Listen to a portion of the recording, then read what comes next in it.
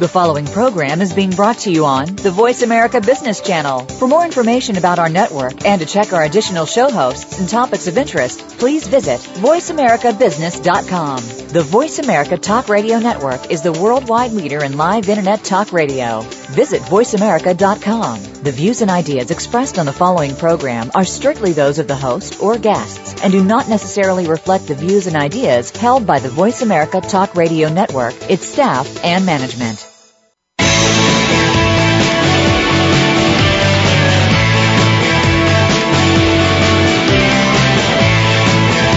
Welcome to the Bob Pritchard Radio Show. Did you know that over 95% of all businesses fail within the first 10 years? By listening in to what Bob's guests have to say, plus direction from Bob Pritchard himself, it's our intention that you won't be among those statistics. Now, here's your host, Bob Pritchard.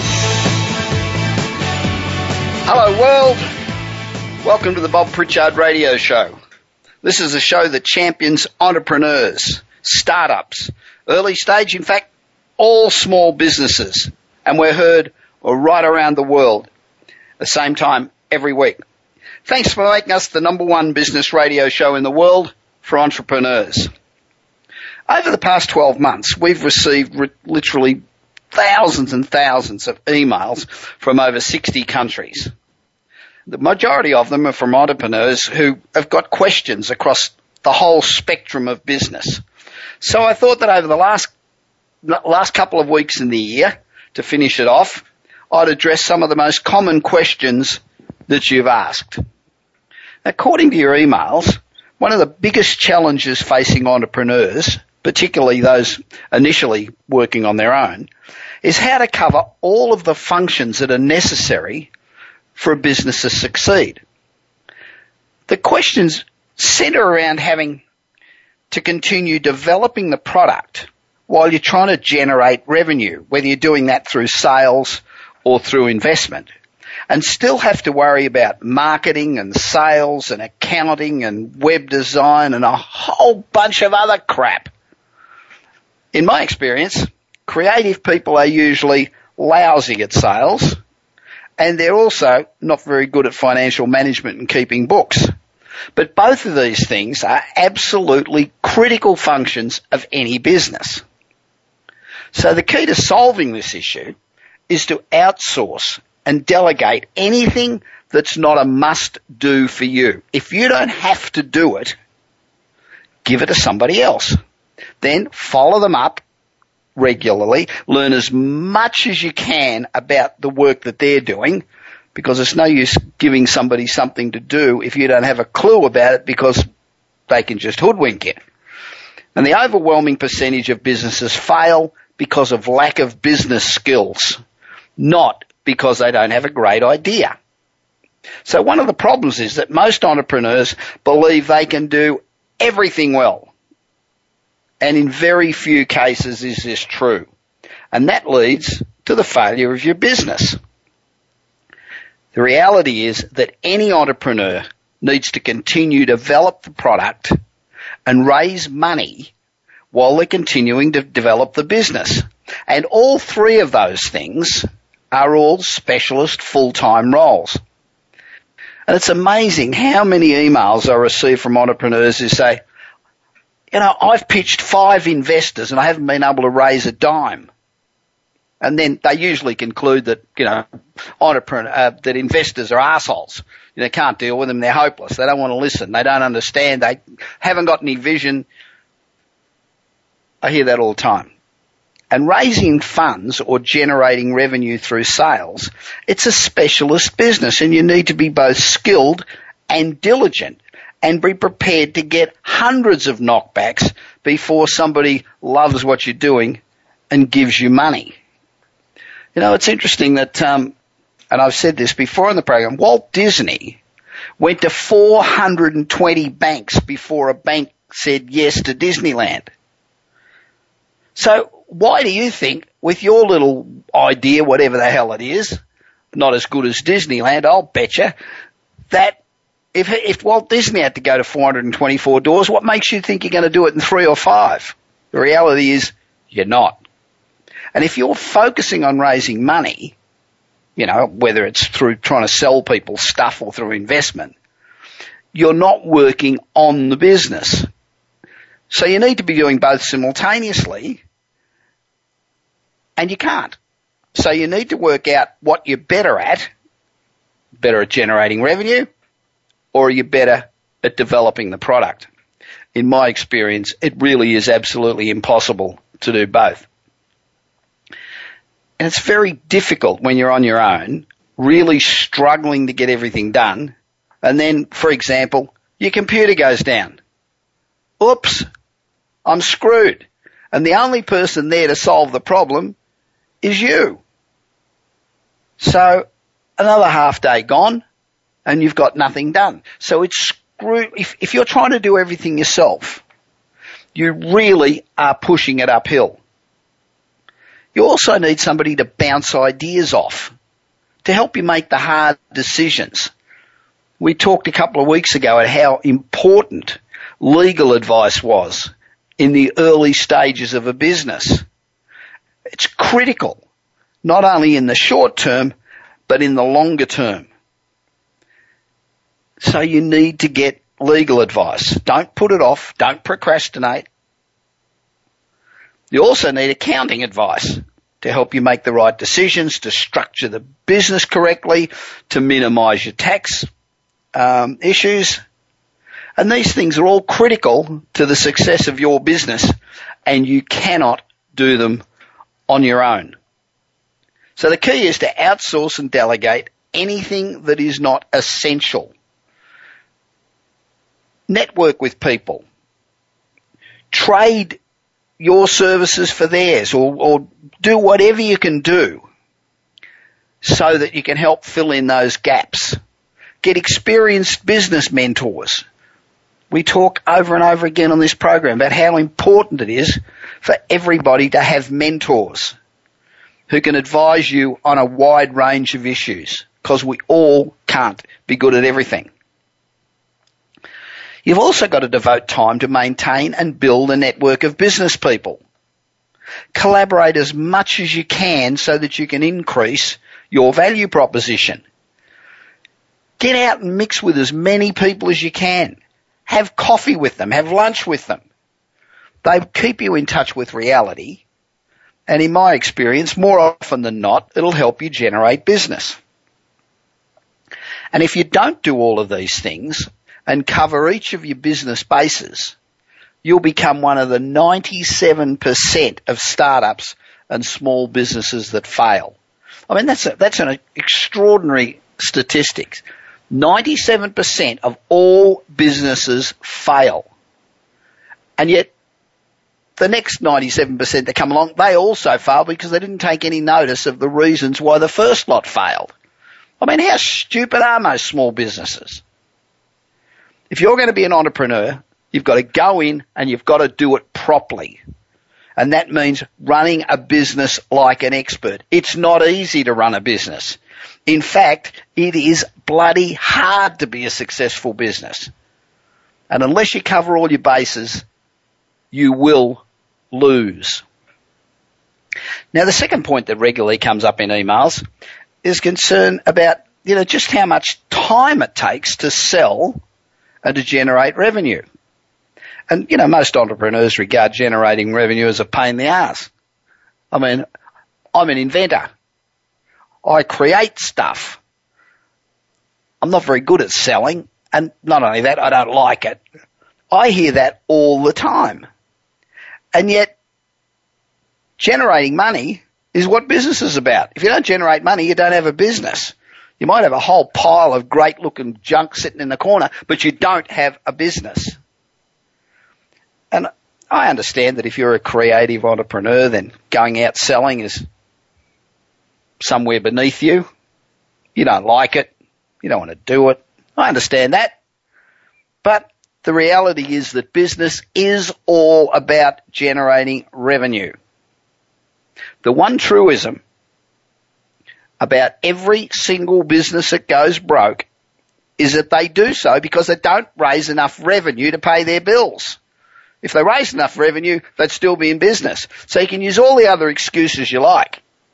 I hear entrepreneurs say, oh, if the government hadn't have done that, or if it hadn't have rained so much, or if the weather hadn't been bad, if the freeways had been easier to get around, I could have gone to more appointments. Every excuse but looking in the mirror and saying, shit, I can't run a business. So if you're not prepared to get off your ass and get out there and sell, or get somebody on board, either pay them wages or give them a percentage of the business, somebody good who can sell, you better go and get a job, because your days as an entrepreneur are over. The third issue that comes up frequently in emails is the inability of a lot of entrepreneurs to stay focused. Too many entrepreneurs that I speak to get started on a particular project or product, and then halfway through development they go, oh wow, that's a great idea, I think I'll go and do that now. So they get sidetracked onto something that they think is bigger and better. You need to be 100% convinced before you start that the path you're taking with your product is the correct one. You need to do your homework. You need to do your research. You need to talk to potential customers. You need to determine that there's a need out there for what you're producing. Now, that doesn't mean that quite often you won't have to pivot. Of course you will. But each time you do is going to cost you time and money. So make sure you stay focused. And the fourth issue that comes up over and over and over again is entrepreneurs complaining about how hard it is to be an entrepreneur and how they have to work 60 hours a week. Well, you poor little thing. The reality is that anybody in a senior management job, reporting to a bastard of a boss they don't like and not being the master of their own destiny, also works 60 hours a week in this economic climate. I work more than 60 hours a week, for Christ's sake. Do I do it because I have to? No. I do it because I love it. It's what I want to do. If you don't love what you do and you're not prepared to put in whatever it takes, that's as many hours a week as you have to do it. Don't even think about becoming an entrepreneur, because it's tough.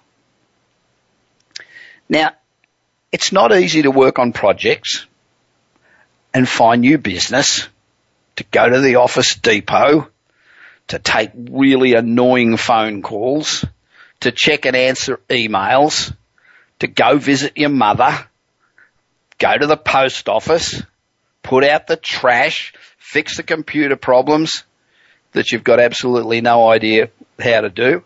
It's not easy to do all that being a one-man band, but you have to. Unfortunately, you do need to do all these things, and the key is very careful time management. You need to schedule everything you do and still leave time for all the things that are going to go wrong, because they are. The other thing, don't become an email junkie and spend your life checking emails or checking up on your friends on Facebook and what they did yesterday. Who cares? None of that stuff is going to help you or your business one iota. A few weeks ago I talked about advice where I said, when you get up in the morning and start work, don't check your emails straight away. Plan your day. Get into the hard stuff, because that's the stuff you've got to get behind you early. And then 10 o'clock, check your emails. Allow half an hour or so. Check them, get them done, out of the way. Don't check them again until 3 o'clock in the afternoon. And then again at 6 o'clock at night. Nothing earth-shattering that can't wait is going to come in. You know, we've got in this habit of having to do things the minute they come in, and it's not necessary. Entrepreneur issue number 5. When you're working from home, it's very easy to get to 5 o'clock in the afternoon and find, hey, I'm still in my bathrobe. You haven't showered. You haven't brushed your teeth. You stink, and so does your breath. Any minute now, you're going to turn into Howard Hughes. 1 minute is 7 a.m. and then it's evening before you know it. Your work becomes your life, and it is all consuming. Without mixing with other business people and discussing issues with your peers, you begin to talk to yourself. Your best friend's the plant in the corner. You begin giving Christmas and birthday presents to your computer. You and your printer are on first name terms. Pretty soon, you're going to go stark, raving bonkers. And one day, in the not too distant future, you wake up, look in the mirror, and what you see is a tired old person with baggy eyes, grey hair, and not even your dog likes you anymore. And guess what? You're still not successful. When you're an entrepreneur, you need to have both a business and a personal life, and you need to delineate the two. The biggest thing that can derail any entrepreneur is your failure to create a network of people who give you feedback on a daily basis. You need to know what's going on out there. You need to keep intellectual discussions with people going. Otherwise, you go and make decisions that could actually hurt your business. Entrepreneurs have great energy and great passion for their ideas. But frequently, they think they know everything about everything. Well, if you're one of those people, you don't. You really have to know what you don't know and create ways to get the expertise that you need to grow your business.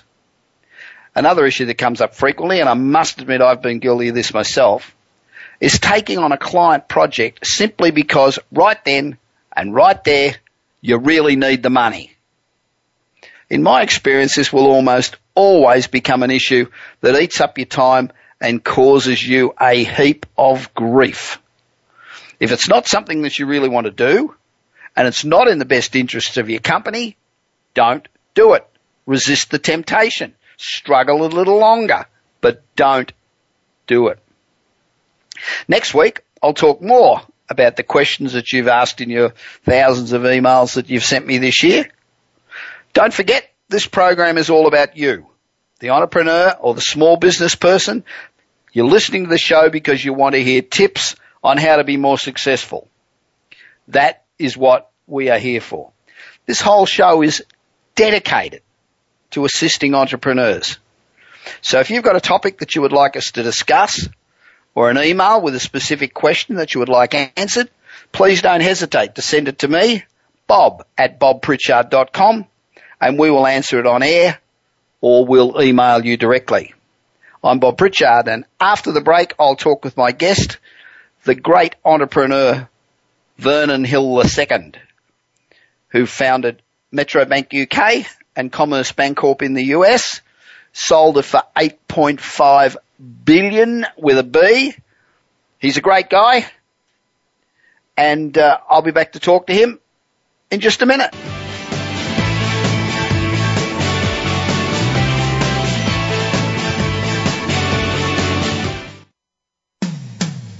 When it comes to business, you'll find the experts here.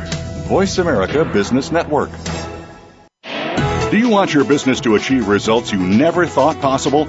Bob Pritchard is recognized as the Business Leader's Advisor and has 30 years of experience as a straight-talking troubleshooter for Fortune 500 companies and SMEs across the world. Whether you need a checkup across all departments of your business or simply want to improve marketing, advertising, performance measurement, or some other area, Bob Pritchard will work his magic so you can blow away your competition.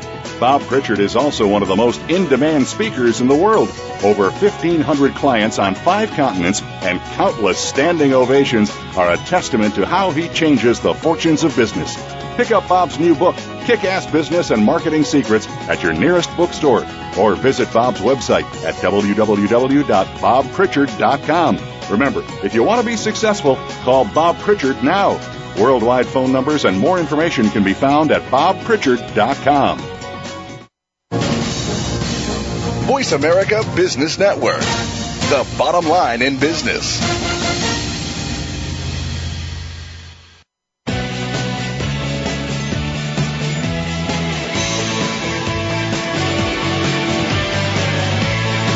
You are listening to the Bob Pritchard Radio Show. To connect with Bob, please send an email to bob@bobpritchard.com. That's bob@bobpritchard.com. Now, back to the show. Welcome back to the Bob Pritchard Radio Show. Now, this is the segment of the show where we speak to people who have been extraordinarily successful. Not just your little garden variety successful, but seriously successful. And we find out what it is about them that makes them different from most of the rest of us. And perhaps we can find out what it is that we can do to enable us to emulate their success. Now, my guest today is Vernon W. Hill II, which, apart from being a pretty pretentious name, the guy's a really good guy. And he's the founder and president of Metro Bank in London, Britain's first new high street bank in over 100 years. Vernon was the founder and former chairman and president of Commerce Bank, which he founded in 1973 with just one branch and $1.5 million, and grew it into a 500 bank Goliath with a market cap of 8.5 billion. So from 1.5 million to 8.5 billion. More impressively, a shareholder return of 23%. So by any measure, Vernon knows a hell of a lot about banking. But more importantly, he knows a hell of a lot about people. So at a time when most people's opinion of banks is at an all-time low, what does Vernon do that's different? And I think a large part of the answer to that question is given away in the Metro Bank themes. Love your bank at last and join the revolution. And also by the name of Vernon's new book, Fans, Not Customers. Now, we talk a lot on this program about the need for customers, great customer service, not even great customer service, awesome customer service that really is the major contributor to business success these days. Vernon's also the chairman of Petplan in North America, which is the world's #1 pet health insurer. Welcome to the Bob Pritchard Show, Vernon. It's great to talk to you. Bob, nice speaking to you too. This program's listeners, we have a lot of entrepreneurs listen to the show, and I'm constantly saying that one of the keys to being a good entrepreneur is knowing when to step down as the CEO, because being a CEO is a really specialist role, and it seems to me that very few people make great CEOs. They seem to be born, not made. Do you agree with that? Well, I sort of, yes and no is the answer to that, Bob. It is true that lots of people that start a business don't have the skills to grow it to size and manage it in the complex world.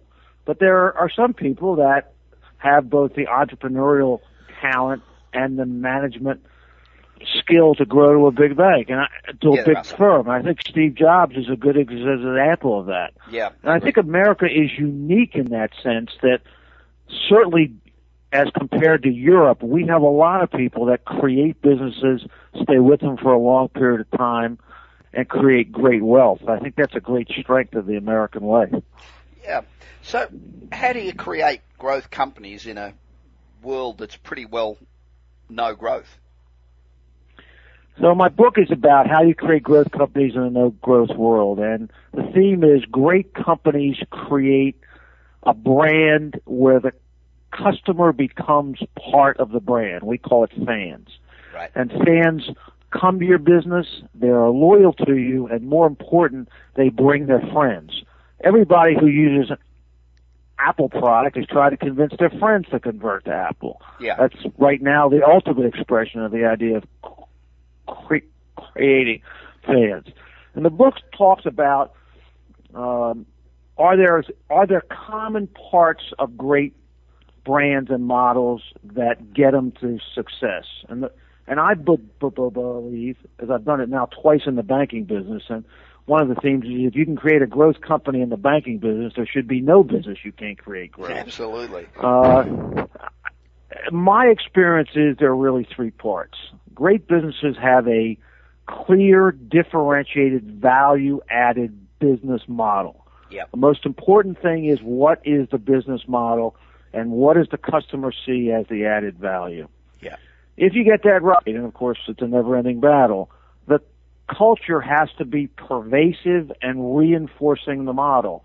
Lots of businesses we see, the model and the culture are opposed to each other. They're not working together. Yeah.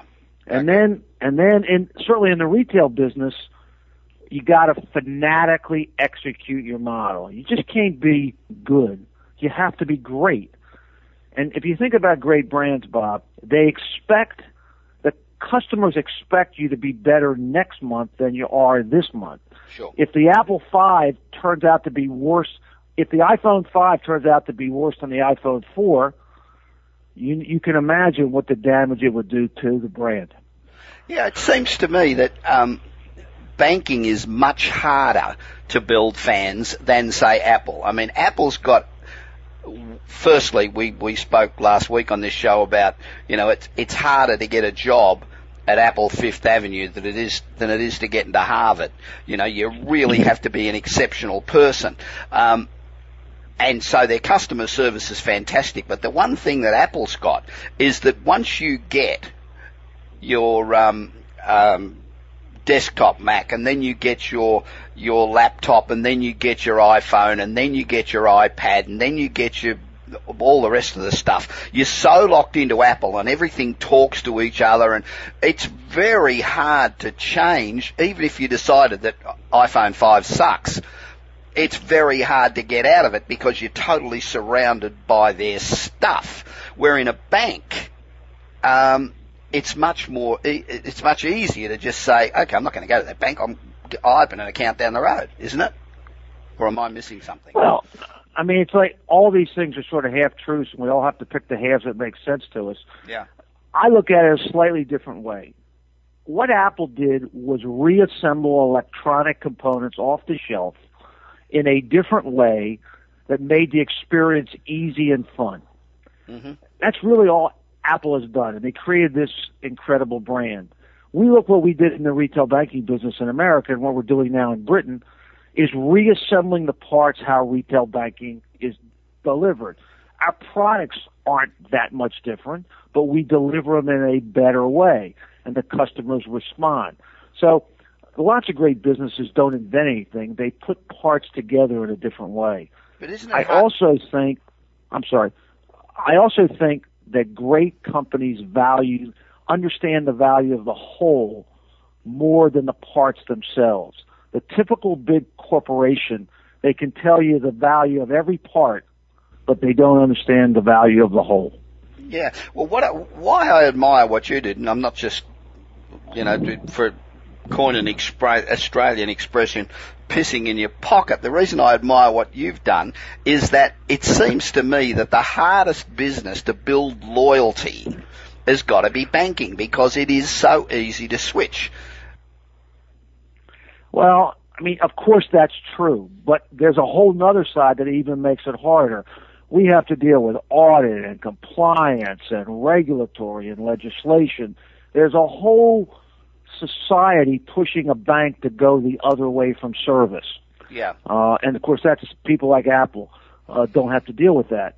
Sure. But can you deal with these requirements, which you must meet, in a way that does not degrade the service?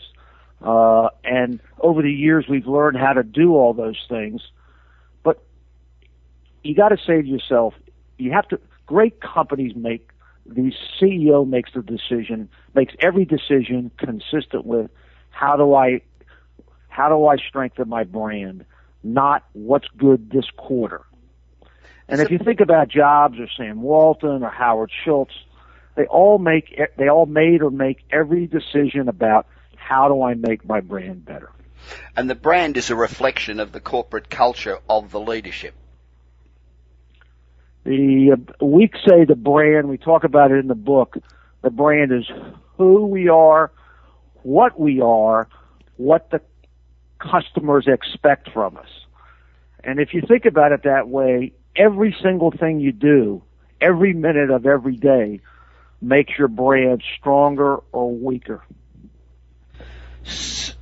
Am I right in suggesting that because there's really a limited number of big banks, and most people want to go to a big bank, I guess, that the average bank is not that concerned about churn because they figure that, they lose 3, they pick up 3. Or is that, am I totally Well, off America's base? different than Britain. There's still 7,000 separate banks in America. When I started Commerce, there were 24,000 banks. Yeah. So we grew from number 24,000 to number 18. So America does have lots of choices, and frankly, Americans, where they have a choice, prefer to bank with a local bank than they do with the big brand names. America is very abnormal that way. It's certainly not that way in Britain or Australia. Yeah. So if fans create growth, how do you create a pervasive fan model? Well, let me describe it to you this way, Bob. What's my job as the founder and on and off as the CEO? Here's the way I look at it. My job is to, I want to get my words right here. My job is to develop the model, install the model, instill the business model, enforce the business model, and improve the model. Right. So every decision that I make fits in that grouping, because our customers expect us to be better next month than we are this month. Right.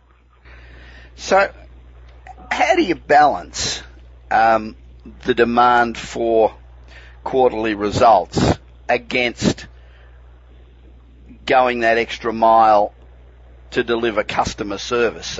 One of the criticisms that I leveled last week on the show was that, I go around and speak to businesses and I say, hands up if you've got a budget for advertising, and almost everybody sticks their hand up. And then I'll say, who has got a budget for customer retention? And almost nobody. And your view is obviously that customer retention, and my view too, is that customer retention actually replaces your advertising budget, because if you can retain customers and get good word of mouth, then that brings in new customers that normally are very expensive to get through advertising. So is that part of the model? Yes, of course. Of course. And I have really two responses to that. It's not customer retention only. It's turning your existing customer into fans, so they're bringing in new customers. Commerce Bank in America grew 25% internally for 34 years. That's a big number. Wow, and you can only grow, it's a big number. And you can only grow at those rates if you're attracting people, keeping customers, and they're bringing their friends. So, your existing customer is your best avenue to bring in new customers. Now, advertising budgets, I look at it completely different. Marketing is everything we do. Marketing is making the brand stronger. So while Correct. Advertising is part of telling the story, Yep. It's not really the marketing. I agree. Yep. So, you talk about different kinds of brands. What are the different kinds of brands in your mind? Well, to simplify it, there's the basic brand where if you hear a name, you know it attaches to something. Right. As an example, Ford's a car. Yep. The next level up is when you hear a brand name, you feel good about it. Coke, I like Coke, it sounds good. Yep. The top level is the emotional brand where you become the brand. You are embedded into the brand. Yep. And that's where we all want. I used to have, when I was running my bank in America, people used to write me letters and say, I want to tell you, Vernon, I've joined your bank. And it always sounded funny to me that they didn't say, we opened a new account with you. And it finally occurred to me, they thought that they were joining something better. It wasn't a bank account. This was an emotional brand that they were joining. Yeah. I interestingly, because I had a couple of conversations with Jeff Hazlett, who was the marketing guru that went into Eastman Kodak to to try and save their bacon. And he's a sensational guy, great speaker, very smart. And he was saying that the biggest problem he had at Kodak was to convince them that they weren't in the film business. And he was right. Yeah, and of course that's obvious, but there's another way to look at it. As we grew our bank in America, we never acquired other banks. We only grew internally and by building new stores. And you look at great brands, that's the way almost all of them grow. When big companies get so big and so broken, they can't be fixed. And Eastman Kodak, I'm sure the guy was a great manager, but they were beyond hope. Yeah, they were. So what business are banks really in? The basic business of banking since the beginning of time is taking deposits from the customer, lending it out on the commercial and consumer side, and making the spread between those two numbers. Everything else in the banking business is fringe or noise. It's about taking deposits and making loans.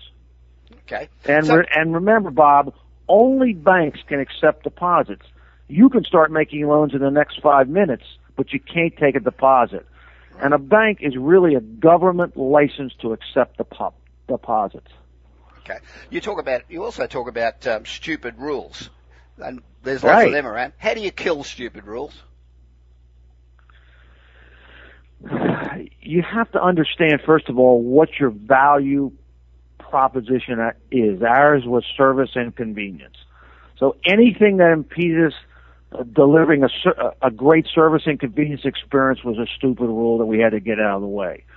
And I'll give you a couple in a moment. But at Commerce and now in Metro in London, every computer has a button on it to send an idea to kill a stupid rule. It's embedded into the culture about killing whatever stupid rules we can find and make sure new ones don't happen. So I'll give you a couple simple ones.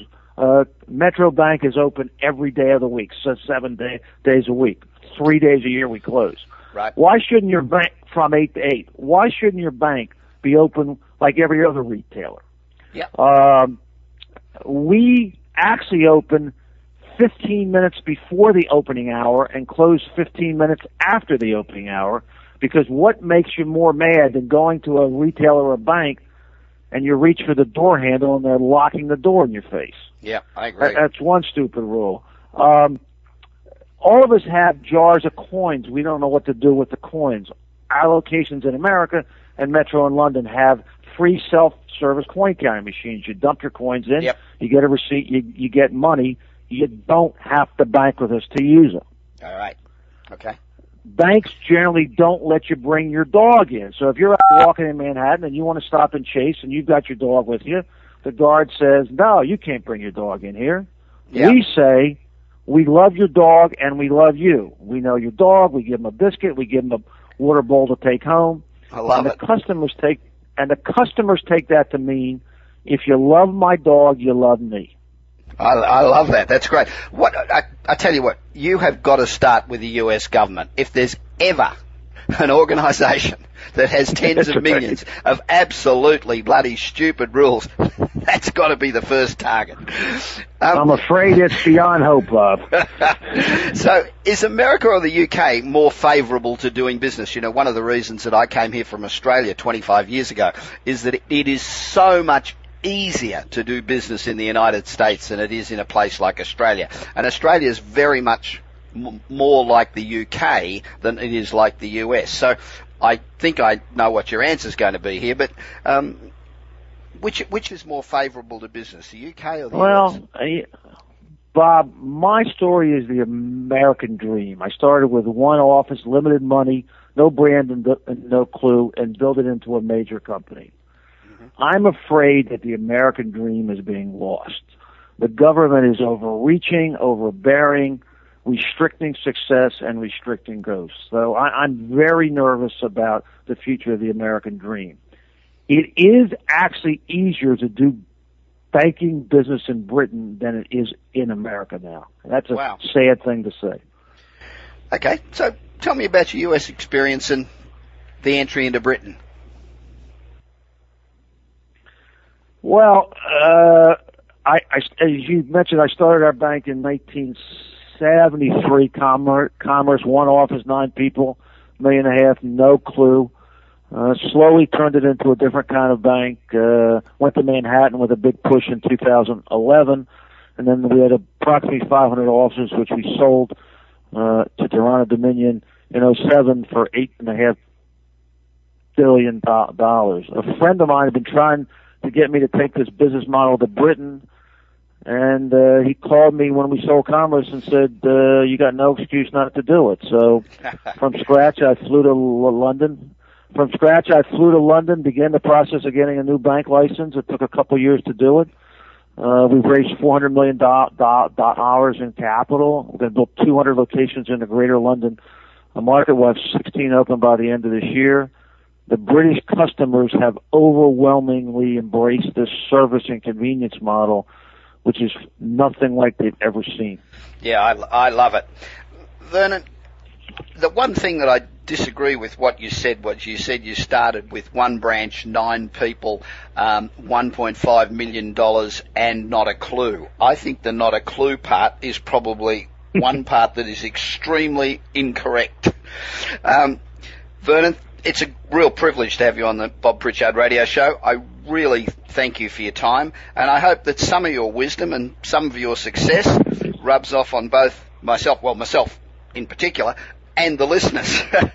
Now, don't forget to get a copy of Vernon. Don't forget to get a copy of Vernon's new book, Fans Not Customers, from any good bookstore or Amazon. Vernon, if my listeners would like to find out more about you and your successes, do you have a website they can go to? Yeah, there's a website. We have a website with the name of the book you just gave, Fans Not Customers, .net. And they can also check the Metro Bank UK website, where it has a lot of information about what we're doing in Britain. Well, thank you very much.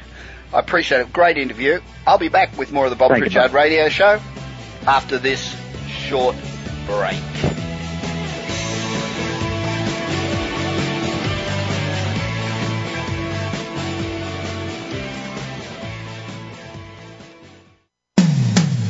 When it comes to business, you'll find the experts here. Voice America Business Network.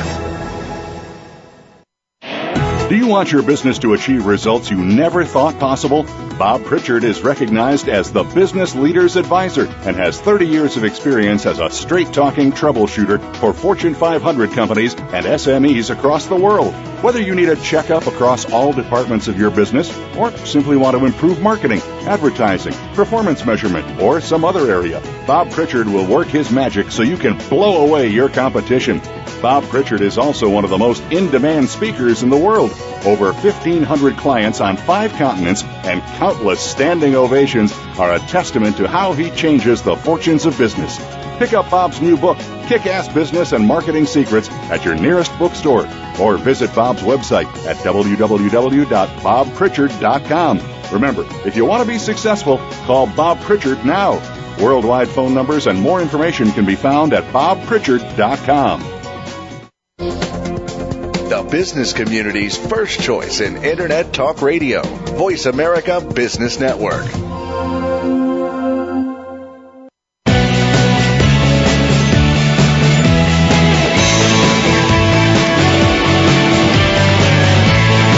You are listening to the Bob Pritchard Radio Show. To connect with Bob, please send an email to bob@bobpritchard.com. That's bob@bobpritchard.com. Now, back to the show. Welcome back to the Bob Pritchard Straight Talking, No Bullshit Business Radio Show. And we're coming to you this week from my hometown of Los Angeles. Really interesting talking to Vernon. It's, we all know, entrepreneurs listening to this show, just how hard it is to be successful. And here's a guy who takes one business and $1 million and turns it into $8.5 billion. In a business where you got 14,000 competitors. I mean, that's an incredible effort. And he is really such a good guy with no pretense whatsoever. Now, this is the segment where I answer your emails. And because we get emails from all over the planet, each week I try to answer at least one email from outside the United States. Now I think the email segment is so popular because it doesn't matter where you are in the world or what business you're in or whatever, we all have the same problems. I know when I'm out giving conferences around the world and people ask questions, you close your eyes and if you're in Moscow, the questions you get asked are the same questions you get asked in New York. So it's really interesting, and I think that's why this is so popular, because they're specific issues pertaining to people that we all share. My first email today is from Paul Henderson from Fort Worth in Texas, and Paul writes, "Dear Bob, I really love your program. I began listening about 6 months ago, and you have been a terrific help to my business. I've implemented a number of things that you've spoken about, and my business has really grown. I also bought your audio book, Kick-Ass Business and Marketing Secrets, which I am enjoying very much. My issue is that there are a number of businesses in the Fort Worth area that are involved in a similar business to mine. I would imagine that most potential customers out there see my business and my competitors' businesses as being very similar, if not the same. So how do I differentiate myself and stand out?" Dear Paul, that's a bloody good question. But first of all, I hope you enjoy the audio book. There's lots of really great information in it which gives you the guts of how to run a business. Forget your entrepreneurial invention or whatever it is, but just the guts of how to run a business, which is so critical no matter what business you do. There are two really critical things in running a successful business today. The first is differentiating yourself quite clearly from the competition, and the second is providing awesome service, which in itself is a differentiation.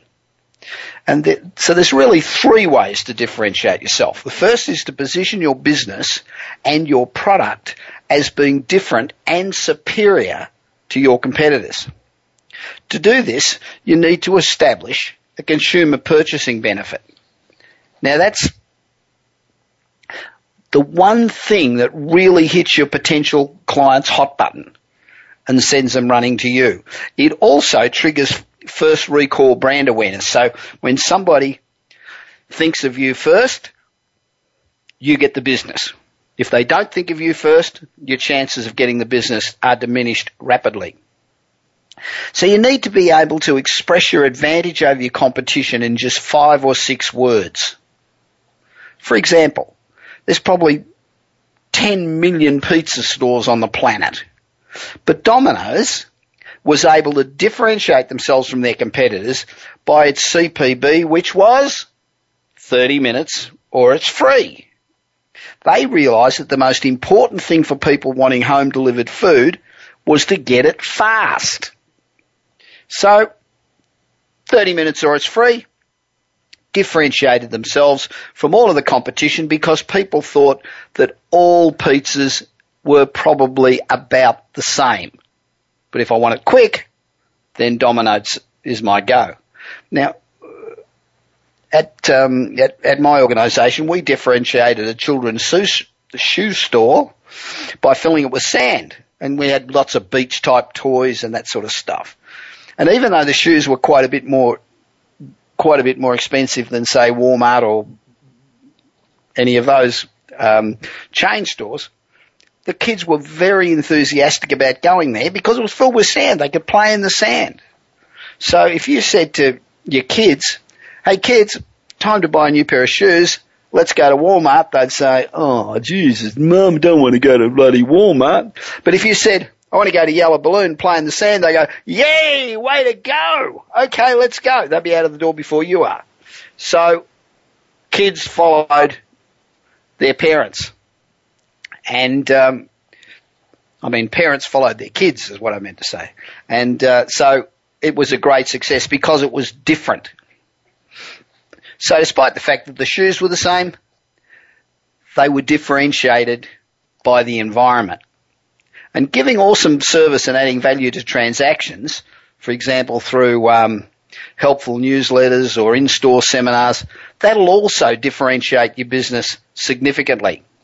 Paul, since you have an audio copy of Kick-Ass Business and Marketing Secrets, we'll send you out a copy of my previous book, which was called Marketing Magic, which also features Brian Tracy, J. Conrad Levinson, Robert Bly, and a number of others. It's a great read, and it gives you marketing advice from a number of different perspectives.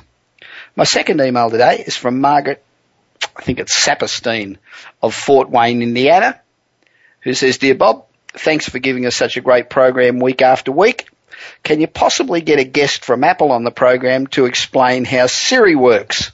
I find it quite incredible that no matter what you ask her, she knows the answer. I would love to know how they do that. Now, my issue is that I have difficulty trying to prioritize between developing my business and trying to generate revenue. It seems to me without developing my business, it will be harder and harder to develop revenue. What do you suggest? Well, let's start off with the guest from Apple. In a couple of weeks, in fact, early in the new year, I've got a lady who designs the intelligent robots that companies are using these days, and it can answer any question, just like Siri can answer anything you ask it. And incidentally, do you know that Siri in America is a lady, as we all know? In the UK, Siri is a really, really, really good friend of mine who works for the BBC. And so over there it's a guy, over here it's a girl. So anyway, I've got this wonderful lady who's on the show. She's very funny. She's brilliantly intelligent, and she's the foremost person in the intelligent robots. So you'll learn a lot of her. Margaret, if you ignore money, money will ignore you. It's simple. While improving your product and building your business is important, and it must be ongoing, it's more important to know and understand the numbers in your business. Setting up simple processes that allow you to properly price your products and then track them and monitor them and review what's coming in and what's going out, that is all critical to having a profitable and sustainable business. Paying attention to the money in your business allows you to make more money and keep more of the money that you earn. And now that you're earning more money, it's much easier for you to improve your business, offer better customer service, and really differentiate yourself. Remember, you only have a business when at the end of the week you've got a significant amount of money left over after expenses. You don't have a business if you simply have a premises full of great stuff and no profits. Margaret, we'll send you out a copy of my new book, Kick-Ass Business and Marketing Secrets, How to Blitz Your Competition, which is available at all good bookstores and at Amazon. My last email today is from Paul Jackson of London, England. Paul writes, Dear Bob, I operate a small business in Oxford Street in London and am interested in your views as to whether the internet will kill small business, particularly retail, in coming years. This is obviously a very important question because I don't want to invest money in upgrading my store if its future is limited. Incidentally, I think your show is great, and I always listen to it on my iPhone because it is on live at about midnight here. I know it's on early in the morning because I did a show recently from Switzerland, and I had to get up at 3 a.m. to do it live. So I do, I get the difference in time. Dear Paul, I don't think that traditional retail's dead by a long shot. Online retail is still only a small fraction of bricks and mortar retail. But in order not to be beaten by the internet, retailers need to be constantly upgraded. A consumer's visit to a store, any store, it needs to be an experience. It needs to be a wow, not just walk in, browse around, walk out. That's boring as batshit. Nobody wants to do that. We want to be entertained. Retail is about edutainment. You've got to educate people, and you've got to entertain them, and you've got to give them great value, and you've got to give them added value. And you need to make an investment in employees. You've got to train them. You've got to get a smart employee that can answer all the questions, that can give advice, that can make you feel like you're really getting your value. The uprising in the last couple of weeks by fast food workers in New York for better wages than the $7 an hour they're currently getting shows that the culture of keeping labour costs under control at all costs is changing. It also highlighted that high-paying retailers, such as Costco and Apple, who both have fantastic service, pay their people top wages, they can do that and still be enormously profitable. So, what's the story? I know I was looking at Big Macs.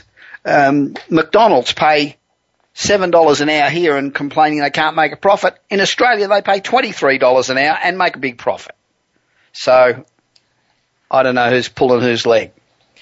There is so much competition in most retail that retailers are recognising that their key differentiator is that person working in the store. And the retail landscape is increasingly dominated by stores that have adapted to this new reality. Retail success stories like Apple have highly trained, engaging and engaged shop associates. They offer you unique expertise. They come up to you with their iPad and they call you by name. They are fantastic. They motivate a shopper to forego the convenience of internet shopping for an exceptional bricks and mortar experience. So, Paul, focus on giving customers a great experience and having highly trained staff that care about their customers, and you'll beat the internet hands down. Paul, a copy of Kick-Ass Business and Marketing Secrets, my latest best-selling book, I'm pleased to say, is on its way to you tomorrow. Now, if you're a regular listener to the Bob Pritchard Radio Show and are benefiting from the advice that my guests and I give you each week, please tell all your friends to listen. Go to my website at bobpritchard.com and subscribe to my monthly newsletter. Send in your questions, email me at bob@bobpritchard.com, and follow me on Twitter, Facebook and Google+, and be my friend on LinkedIn.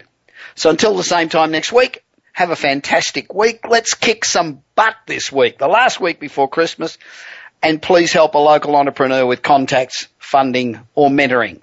This is Bob Pritchard. I'll be with you again same time next week, no matter where you are in the world, and I am really looking forward to it.